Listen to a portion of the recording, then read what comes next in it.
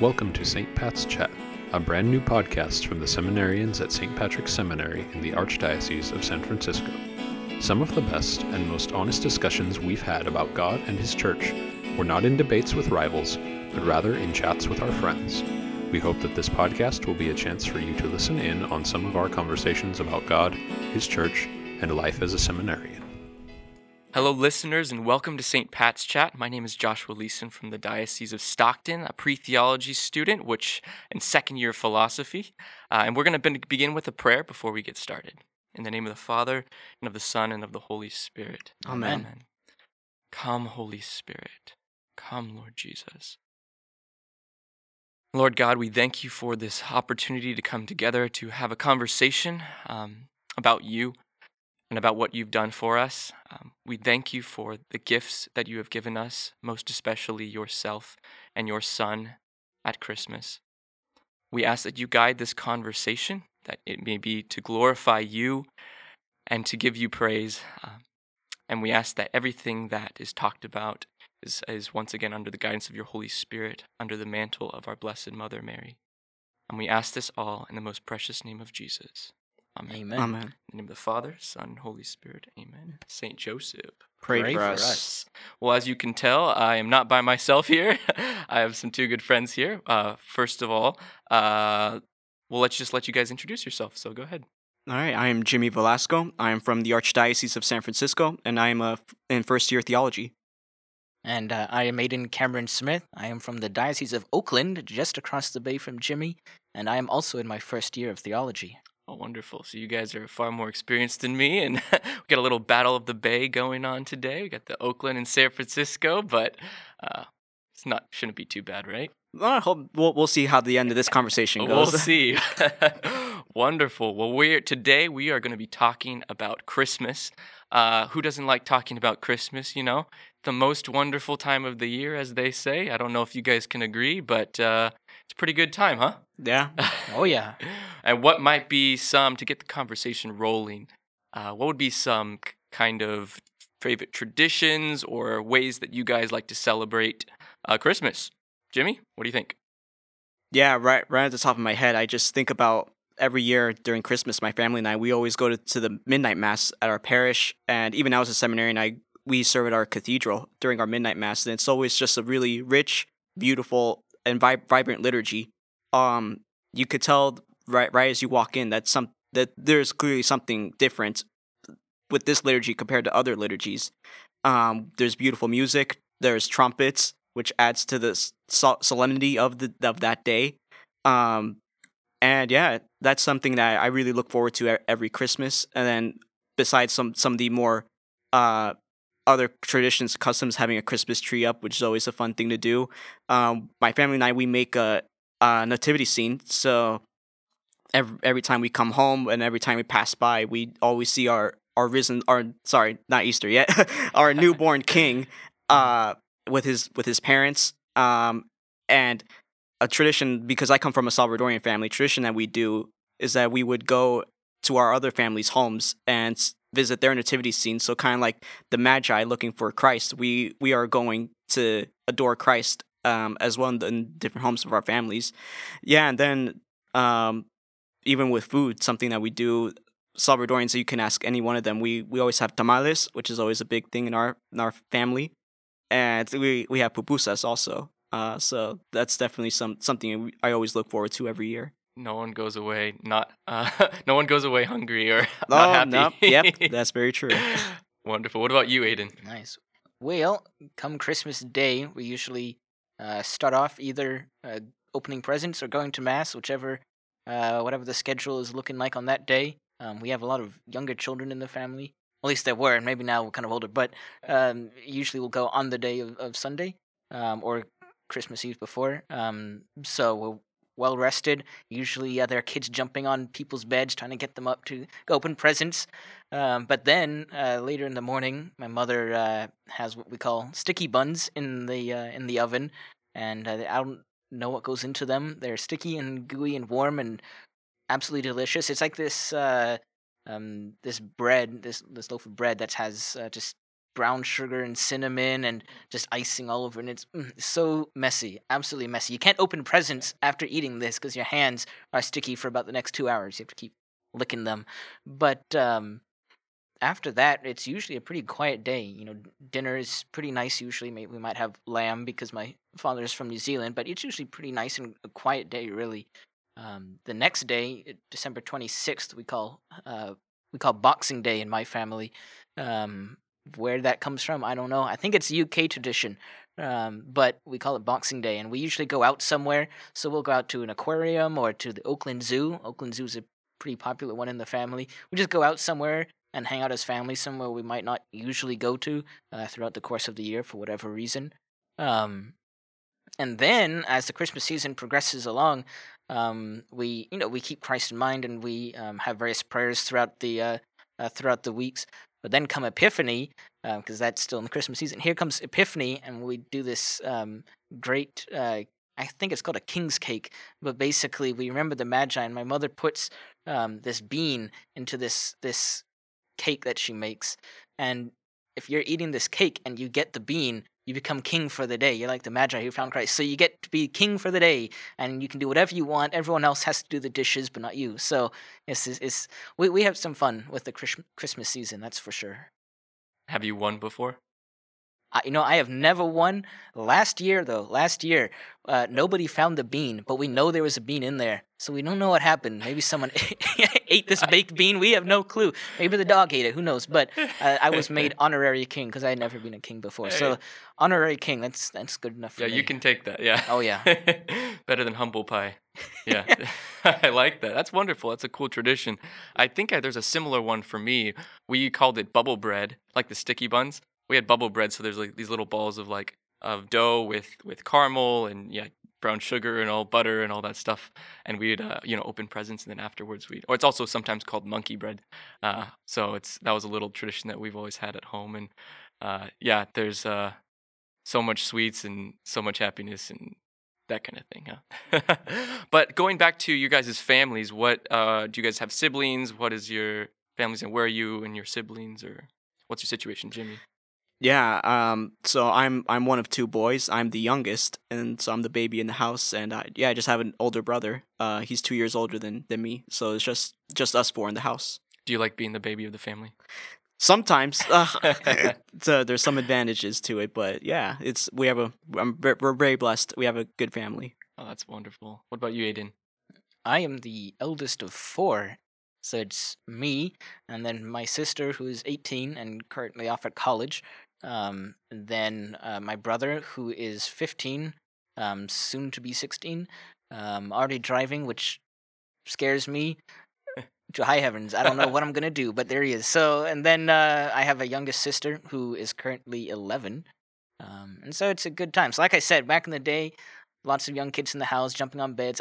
Because I was the oldest, I was the more serious one, and so wanted to not mess with them. I wanted to have my own friends. So, but that's my family, and that's especially how we were back then, and how I was. I was definitely focused away from them at the time. But now that I'm a seminarian, I found that those times of Christmas again with the young children, now that they're grown up, I've definitely found that we connect even more so now during the Christmas season.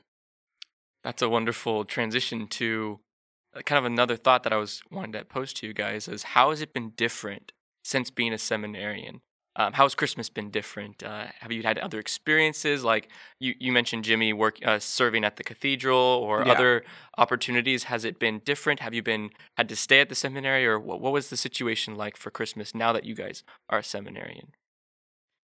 Yeah, I'd say something that comes to mind is because we pray the Liturgy of the Hours so often that we're praying from the first volume of the Liturgy of the Hours. I guess for our listening audience, it's the daily prayer of the church, which is what we as seminarians here at St. Patrick's pray every morning and evening. And it consists of psalms, a short reading, intercessions. So as a seminarian, whenever I pray those on my own, especially before Christmas, I really like how beautiful that they are, that they really prepare you for the great solemnity of Christmas. So I found that's really been something that me as a seminarian helps me to to reflect more about Christmas, as the liturgy of the church prepares you for this great solemnity. And what's normally on solemnities is evening prayer 1, which is kind of like a vigil mass, for like a Sunday. That's kind of like the church's way of praying before a solemnity or a Sunday. So I really enjoy doing that a lot whenever it's evening prayer 1 before Christmas, because that just kind of gets me excited, ready for, like what I said earlier, the midnight mass, and for the liturgy that's to come. It's that final moments of preparation, right? Yeah, I know. Yeah. Whether it's before the mass I got to pray it in, or whatever that may be, it's kind of exciting. Absolutely exciting. Isn't any differences for you, Aiden? Not huge differences. I mean, Jim's experience is kind of similar to mine. I remember before being a seminarian, and Christmas was, the time for presents, the times for sticky buns, and everything that was good and almost secular, if you will, about Christmas. Still good, but not necessarily Christ-centered. But it was when I became a seminarian that not only Christmas took on a new light, but the whole season as a whole, and also the time leading up to it. So I don't know if you mentioned, but we're in Advent right now while we're recording this. And Advent is one of my favorite times along with the Christmas season, because, Advent, the liturgy that the church provides, the reading she gives us, the reflections we can have are so beautiful and so filled with hope for the coming of our Lord. It's almost like we're in the Old Testament, like waiting for our Lord to arrive, but we know what's coming. So it's like a great Christian hope. Like, we know the Lord is coming, but he's not quite here yet, if you will, in a kind of now, kind of present way. And then here's Christmas, boom, and that has taken on a greater depth since I've become a seminarian, and it has started reflecting in my family, I found. So we will be praying more. The liturgy of the hours has become a big part of the family, especially during Christmas time. So, I mean, we don't pray all 7 hours, but, office of readings, maybe complement days. So it's taken on definitely a depth and a richness to it that is far more than the secular world might expect us to have. So you and your family pray it together sometimes? Sometimes, yeah. We usually, during the whole year, we'll usually have some kind of a prayer at night with the family, just a little something. Usually my mom will take it from Compline, which is great. But we'll do all kinds of different things. And just during Christmas, of course, that has a whole meaning. And it has throughout the whole year. But during Christmas, it's got that Christmas-centered meaning that the church has to offer for us. And so, like I said, that just adds on to the great Christmas mystery that we encounter through the church. And it just flows into the family and from the family. And that's super beautiful. And dear listeners, just letting you know, anyone can pray the Liturgy of the Hours, right? Oh, yeah, definitely. Oh, yeah. Yes. So it's a beautiful prayer. And if you've never heard of it or haven't looked into it before or never prayed it, we would totally invite you. And any faithful is willing to or is able to pray it. So. Yeah, I'd say for anyone that is interested in praying the Liturgy of the Hours, iBreviary, it's an easy app for you to download online. It's free. Who doesn't like anything that's free? Just lays everything out for you really easily. So I definitely would recommend our listening audience check that out. And I read a book by Father Timothy Gallagher called How to Pray the Liturgy of the Hours. And there you go. Takes you through it and shows how the lay faithful can absolutely pray this. And it's a beautiful prayer that the church has, just very scriptural, all those things. So that's wonderful. What about this season? How does it mean to you as a Christian? Just what is it? I mean, because you mentioned a little bit, Aiden, about this anticipation of Christ's coming. So what does it mean to you just in a more of a broad sense as a Christian, this season of Christmas?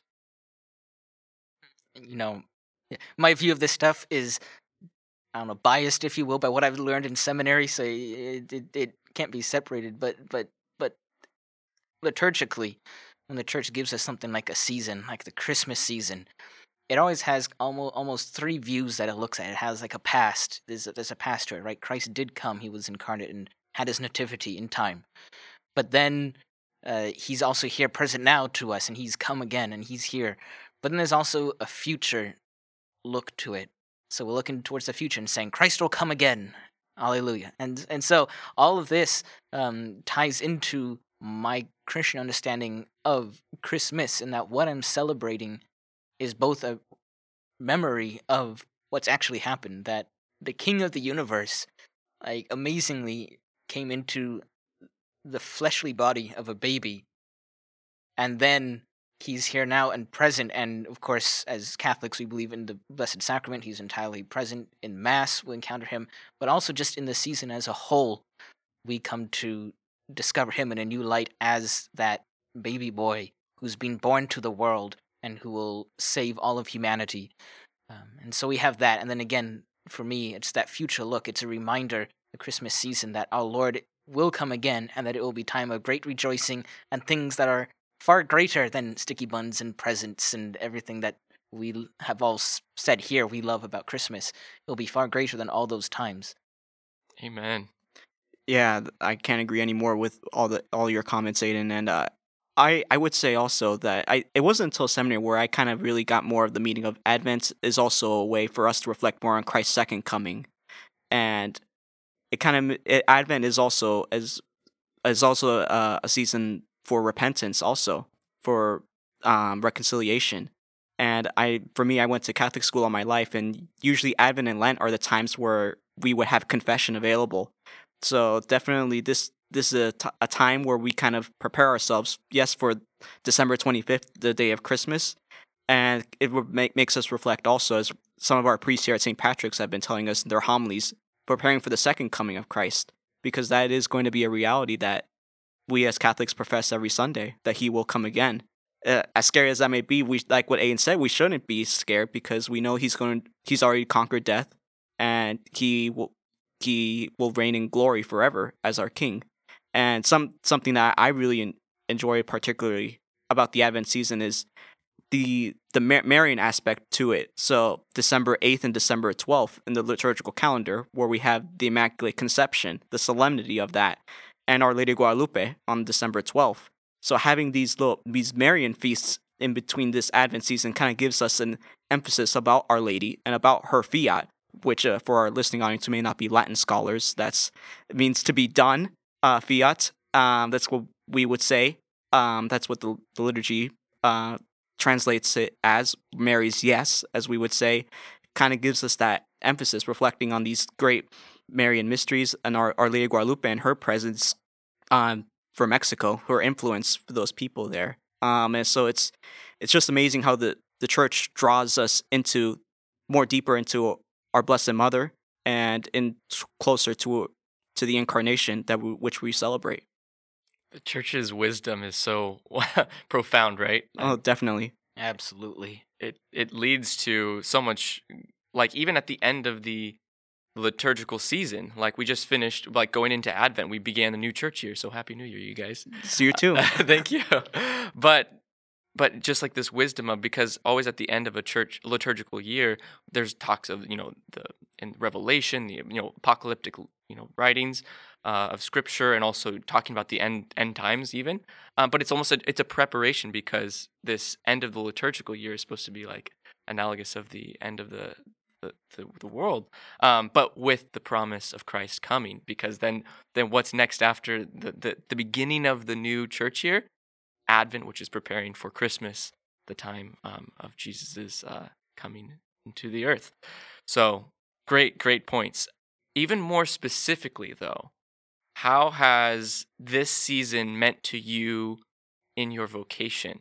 Has it led you deeper into this mystery? As you said, Aiden, also kind of what you've learned in your theology classes. Has this idea of the Word becoming flesh had any impact on you guys' vocation, a discerning priesthood? Yeah, I'd say for me, Aiden and I, we're taking with Dr. Herman a scripture class, and what we've been learning throughout this whole semester as we're nearing our final is the Israelites. There was never a perfect king. There have been kings throughout the whole salvation history that have been close to fulfilling God's ultimate plan, but all the kings in their sinfulness have never been really stood up for their given mission until Christ. He is the one, the Word made flesh. He is the one who perfects God's ultimate plan to save us and to set us free. So in terms of my vocation, it helps me in my prayer to know that I will give my life to this King, who is calling me to serve as a priest, if that be His will. And as we were kind of reflecting on earlier in our conversation, that this king in his lowliness comes to us as a human child, as a baby, and all in his simplicity and all of his littleness, he just comes to us, small, fragile as he is, to give his life for us. So in that same way, as future priests, we give ourselves to our people, to our parishes, to the diocese that we'll be serving.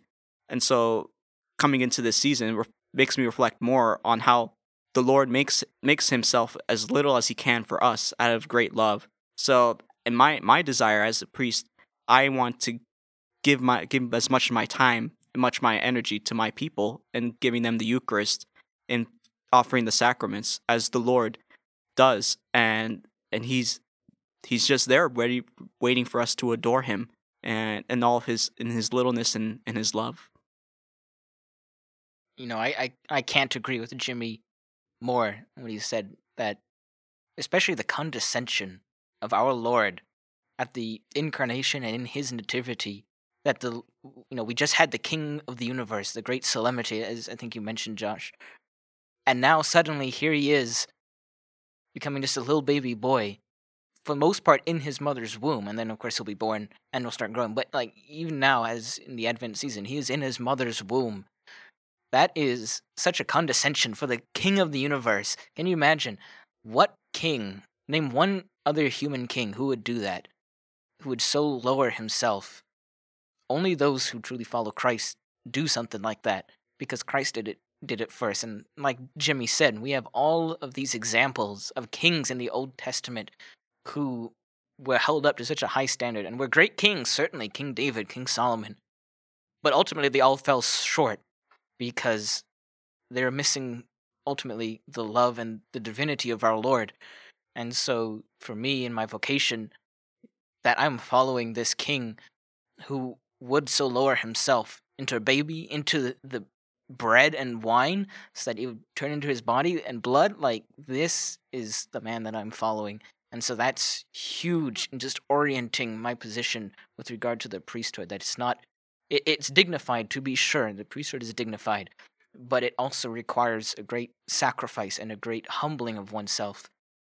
So that, as far as how I see that affecting my vocation, that's what I reflect on during this time, is that humbling of Christ, and thus the humbling that I need to make. That is such a beautiful reflection on this humility of Christ and how that can lead in our priestly vocation if God's calling us there.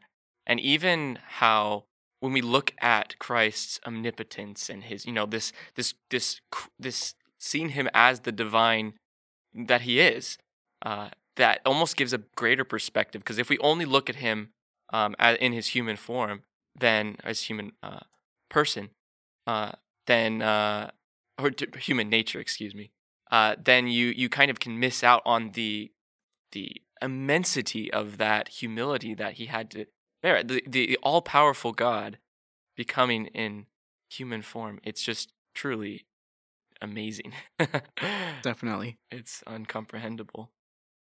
Yeah, I would say too, the whole of the Old Testament leads up to the New Testament. That's just kind of how the scripture is working. Old Testament leads up to New Testament.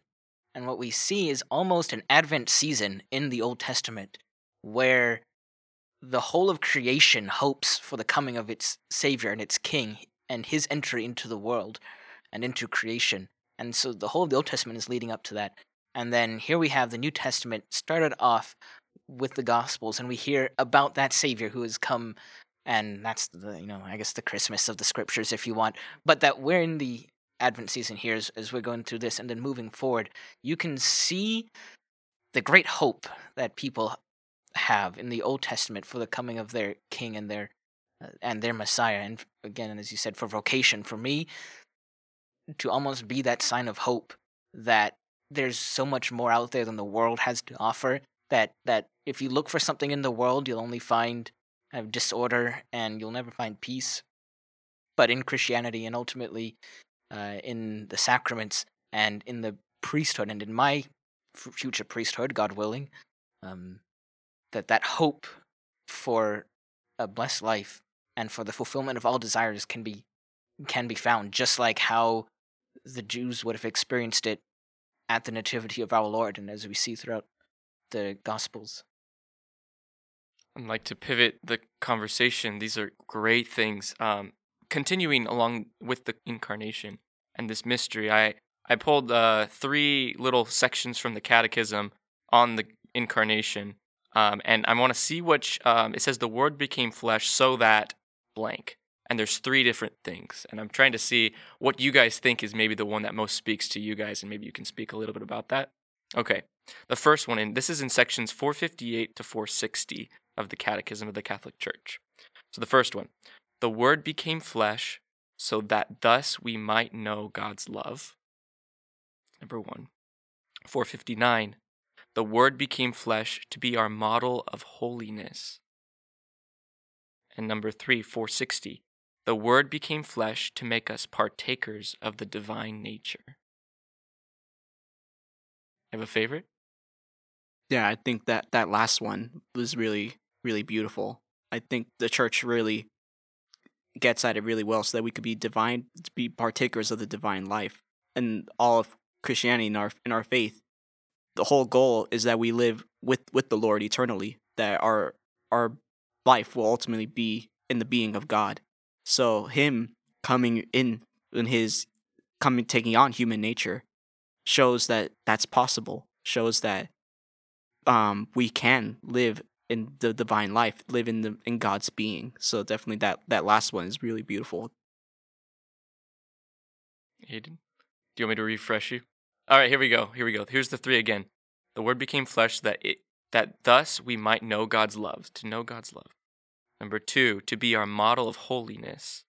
And number 3, to make us partakers of the divine nature. You know, I might have a professor coming and rapping on my door later. I don't know if this is going to be like super offensive or I don't know, but it seems like all 3 of those ultimately are one and the same thing.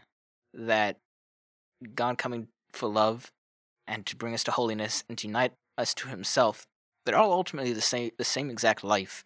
And, 3 aspects that we can look at, 3 different, perspectives you can take. But ultimately, the holy life is the life of love, and the life in God is the life of love. And so all 3 of those beautifully interplay and integrate into each other. And it's I love that the Catechism put it this way, because, there's 3 different parts, but I kind of like all of them exactly the same, I guess, for that way, just because from my perspective, they're all the same thing. It's all the love of Christ and the love for Christ and his people. If I had to guess what your professors would say, I would say that they'd give a thumbs up to that. Okay, thank goodness. We'll see, but we're in the same classes, so I know who they would be. Okay, you can let me know, Jimmy, what they say. Which actually, I think you kind of. I have one more quote from the Catechism in 483 that speaks to exactly what you're talking about, Aiden. It says, the incarnation is the mystery of the wonderful union of the divine and the human natures in the one person of the Word. Man, that could take about 2,000 years to unpack all of that, and I think it did. But it's absolutely beautiful that they put it that way. And we're still going. We're still unpacking it. Oh, we're still quite underway. Definitely. That's what our theology and pre-theology time in seminary is all about, right? There you go. We're just scratching the surface here. Wonderful. So before we close today, wanted to give a couple saint quotes. So about the incarnation, and also once again to kind of get your guys' thoughts as we wrap up this episode. So the first one is from St. Clare of Assisi. She says, "Rejoice and be glad that so great and good a Lord, on coming into the Virgin's womb, willed to appear despised, needy, and poor in this world, so that men who were in dire poverty and suffering great need of heavenly food might be made rich in him." That's easily a mic drop quote right there. The Saints really aimed it, got it really good. I know that's not much more you can say. Yeah, I don't know. I definitely could not do much better than St. Clare in that one. All right. Yeah, that quote kind of reminds me of what we were also kind of discussing in Dr. Harriman's class, that the name Bethlehem literally means house of bread. So the Lord to come into Bethlehem is already in his birth, in his infancy. It's already foreshadowing him being the bread of life, and him being in the manger where the animals would feed on the hay. Again, the Lord is already showing that even at his birth, he is continuing to do that, which is so amazing. And once again, showing the condescension that he has for us. I was also going to say, it's so beautiful that, at the Annunciation, when Christ came into the Virgin's womb, he asked her permission. Like, he wanted her to be a full participant in his saving work and in lifting these men out of poverty and everyone who needed him. He wanted her to be an active part in that. And so I think, as I said kind of near the beginning, like, Christmas and liturgical seasons have kind of three parts: there's a past, there's a present, and a future. In this sense, Christ is coming into our lives now, but, for all of us, each of us, and everyone in this room and at the seminary and who's listening to this, he is inviting each of us to say yes to that. So Mary said, "Fiat, let it be done, according to your word." And so, really, the angel Gabriel is kind of asking that to all of us as well. He's not saying, are you going to become pregnant with our Lord? But he's saying, in a way, are you going to become spiritually pregnant with him? Like, are we willing to say yes and give our whole lives to our Lord so that he might do such great good and bring his light through us? Yeah, that's just phenomenal. I mean, it's hard to wrap your mind around it, really. But there is an invitation there for sure for each and every one of us. The last quote for you guys. You ready? All right, Let's go. Let's hear it. Alrighty. St. Mother Teresa of Calcutta. It is Christmas every time you let God love others through you. Amen. That's all I could say. I mean, I say amen to that as well. Absolutely. And I say it's also wonderful because it emphasizes that it's not us who are doing these good works. Yeah, it's us when it looks like it. But if we let God work through us, it's not just a human action that we're taking because God is human through Christ. But it's ultimately God himself as the divine who sees everything and all these things, has this great power. It's him beautifully working with us, in communion with us, together with us, just as Adam was at the beginning of creation, naming all the animals and caring for the garden. Like, it's God not just saying, "I'll go do it all on your own," but I'm going to be here with you until the end of time and working through you, to bring out of sin and out of slavery and out of poverty all of my children. And so that's why I love her so much as Mother Teresa. She absolutely understood that it was her working, yes, but it was God working through her. And because of that, because of her love for him, all of these beautiful things that the whole world admires her for, all of these things were able to be done. And what a great privilege that is. And as Christians, as adopted children of God, we're able to participate with God and do miracles, do wonderful things for his glory. Wonderful, awesome conversation, you guys. This has been a blast. I would ask Jimmy, do you mind closing us off in a prayer? Yeah, absolutely. In the name of the Father, and of the Son, and of the Holy Spirit. Amen. Heavenly Father, we praise you and give you honor and glory for allowing us to have this conversation. Please bless us. Please bless our listeners and those that will be hearing us in this conversation. Please bless us as we prepare for Christmas and as we ultimately await your second coming. And we ask you to continue to guide us, to be with us in all that we do. Glory be to the Father, and to the Son, and to the Holy Spirit. As it Was in the beginning, is now, and ever shall be, world without end. Amen. St. Patrick, Pray for us. in the name of the Father, and of the Son, and of the Holy Spirit. Amen. Amen. Well, thank you guys once again. Jimmy, Aiden, it's been a pleasure. To all our listeners, thank you very much for listening. It's been a pleasure to serve you as well, and hope you guys have a very Merry Christmas and Christmas season, and continuing for our new liturgical year. So Happy New Year to you all, and thank you guys once again. Thank you. Yeah, thank you, Josh. God bless. You have been listening to St. Pat's Chat. Thank you for joining us today.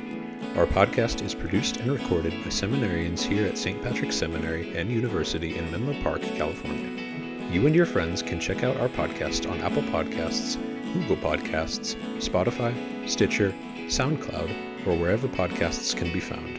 If you want to know more about St. Patrick's Seminary or St. Pat's Chat, please check out our website, stpsu.edu.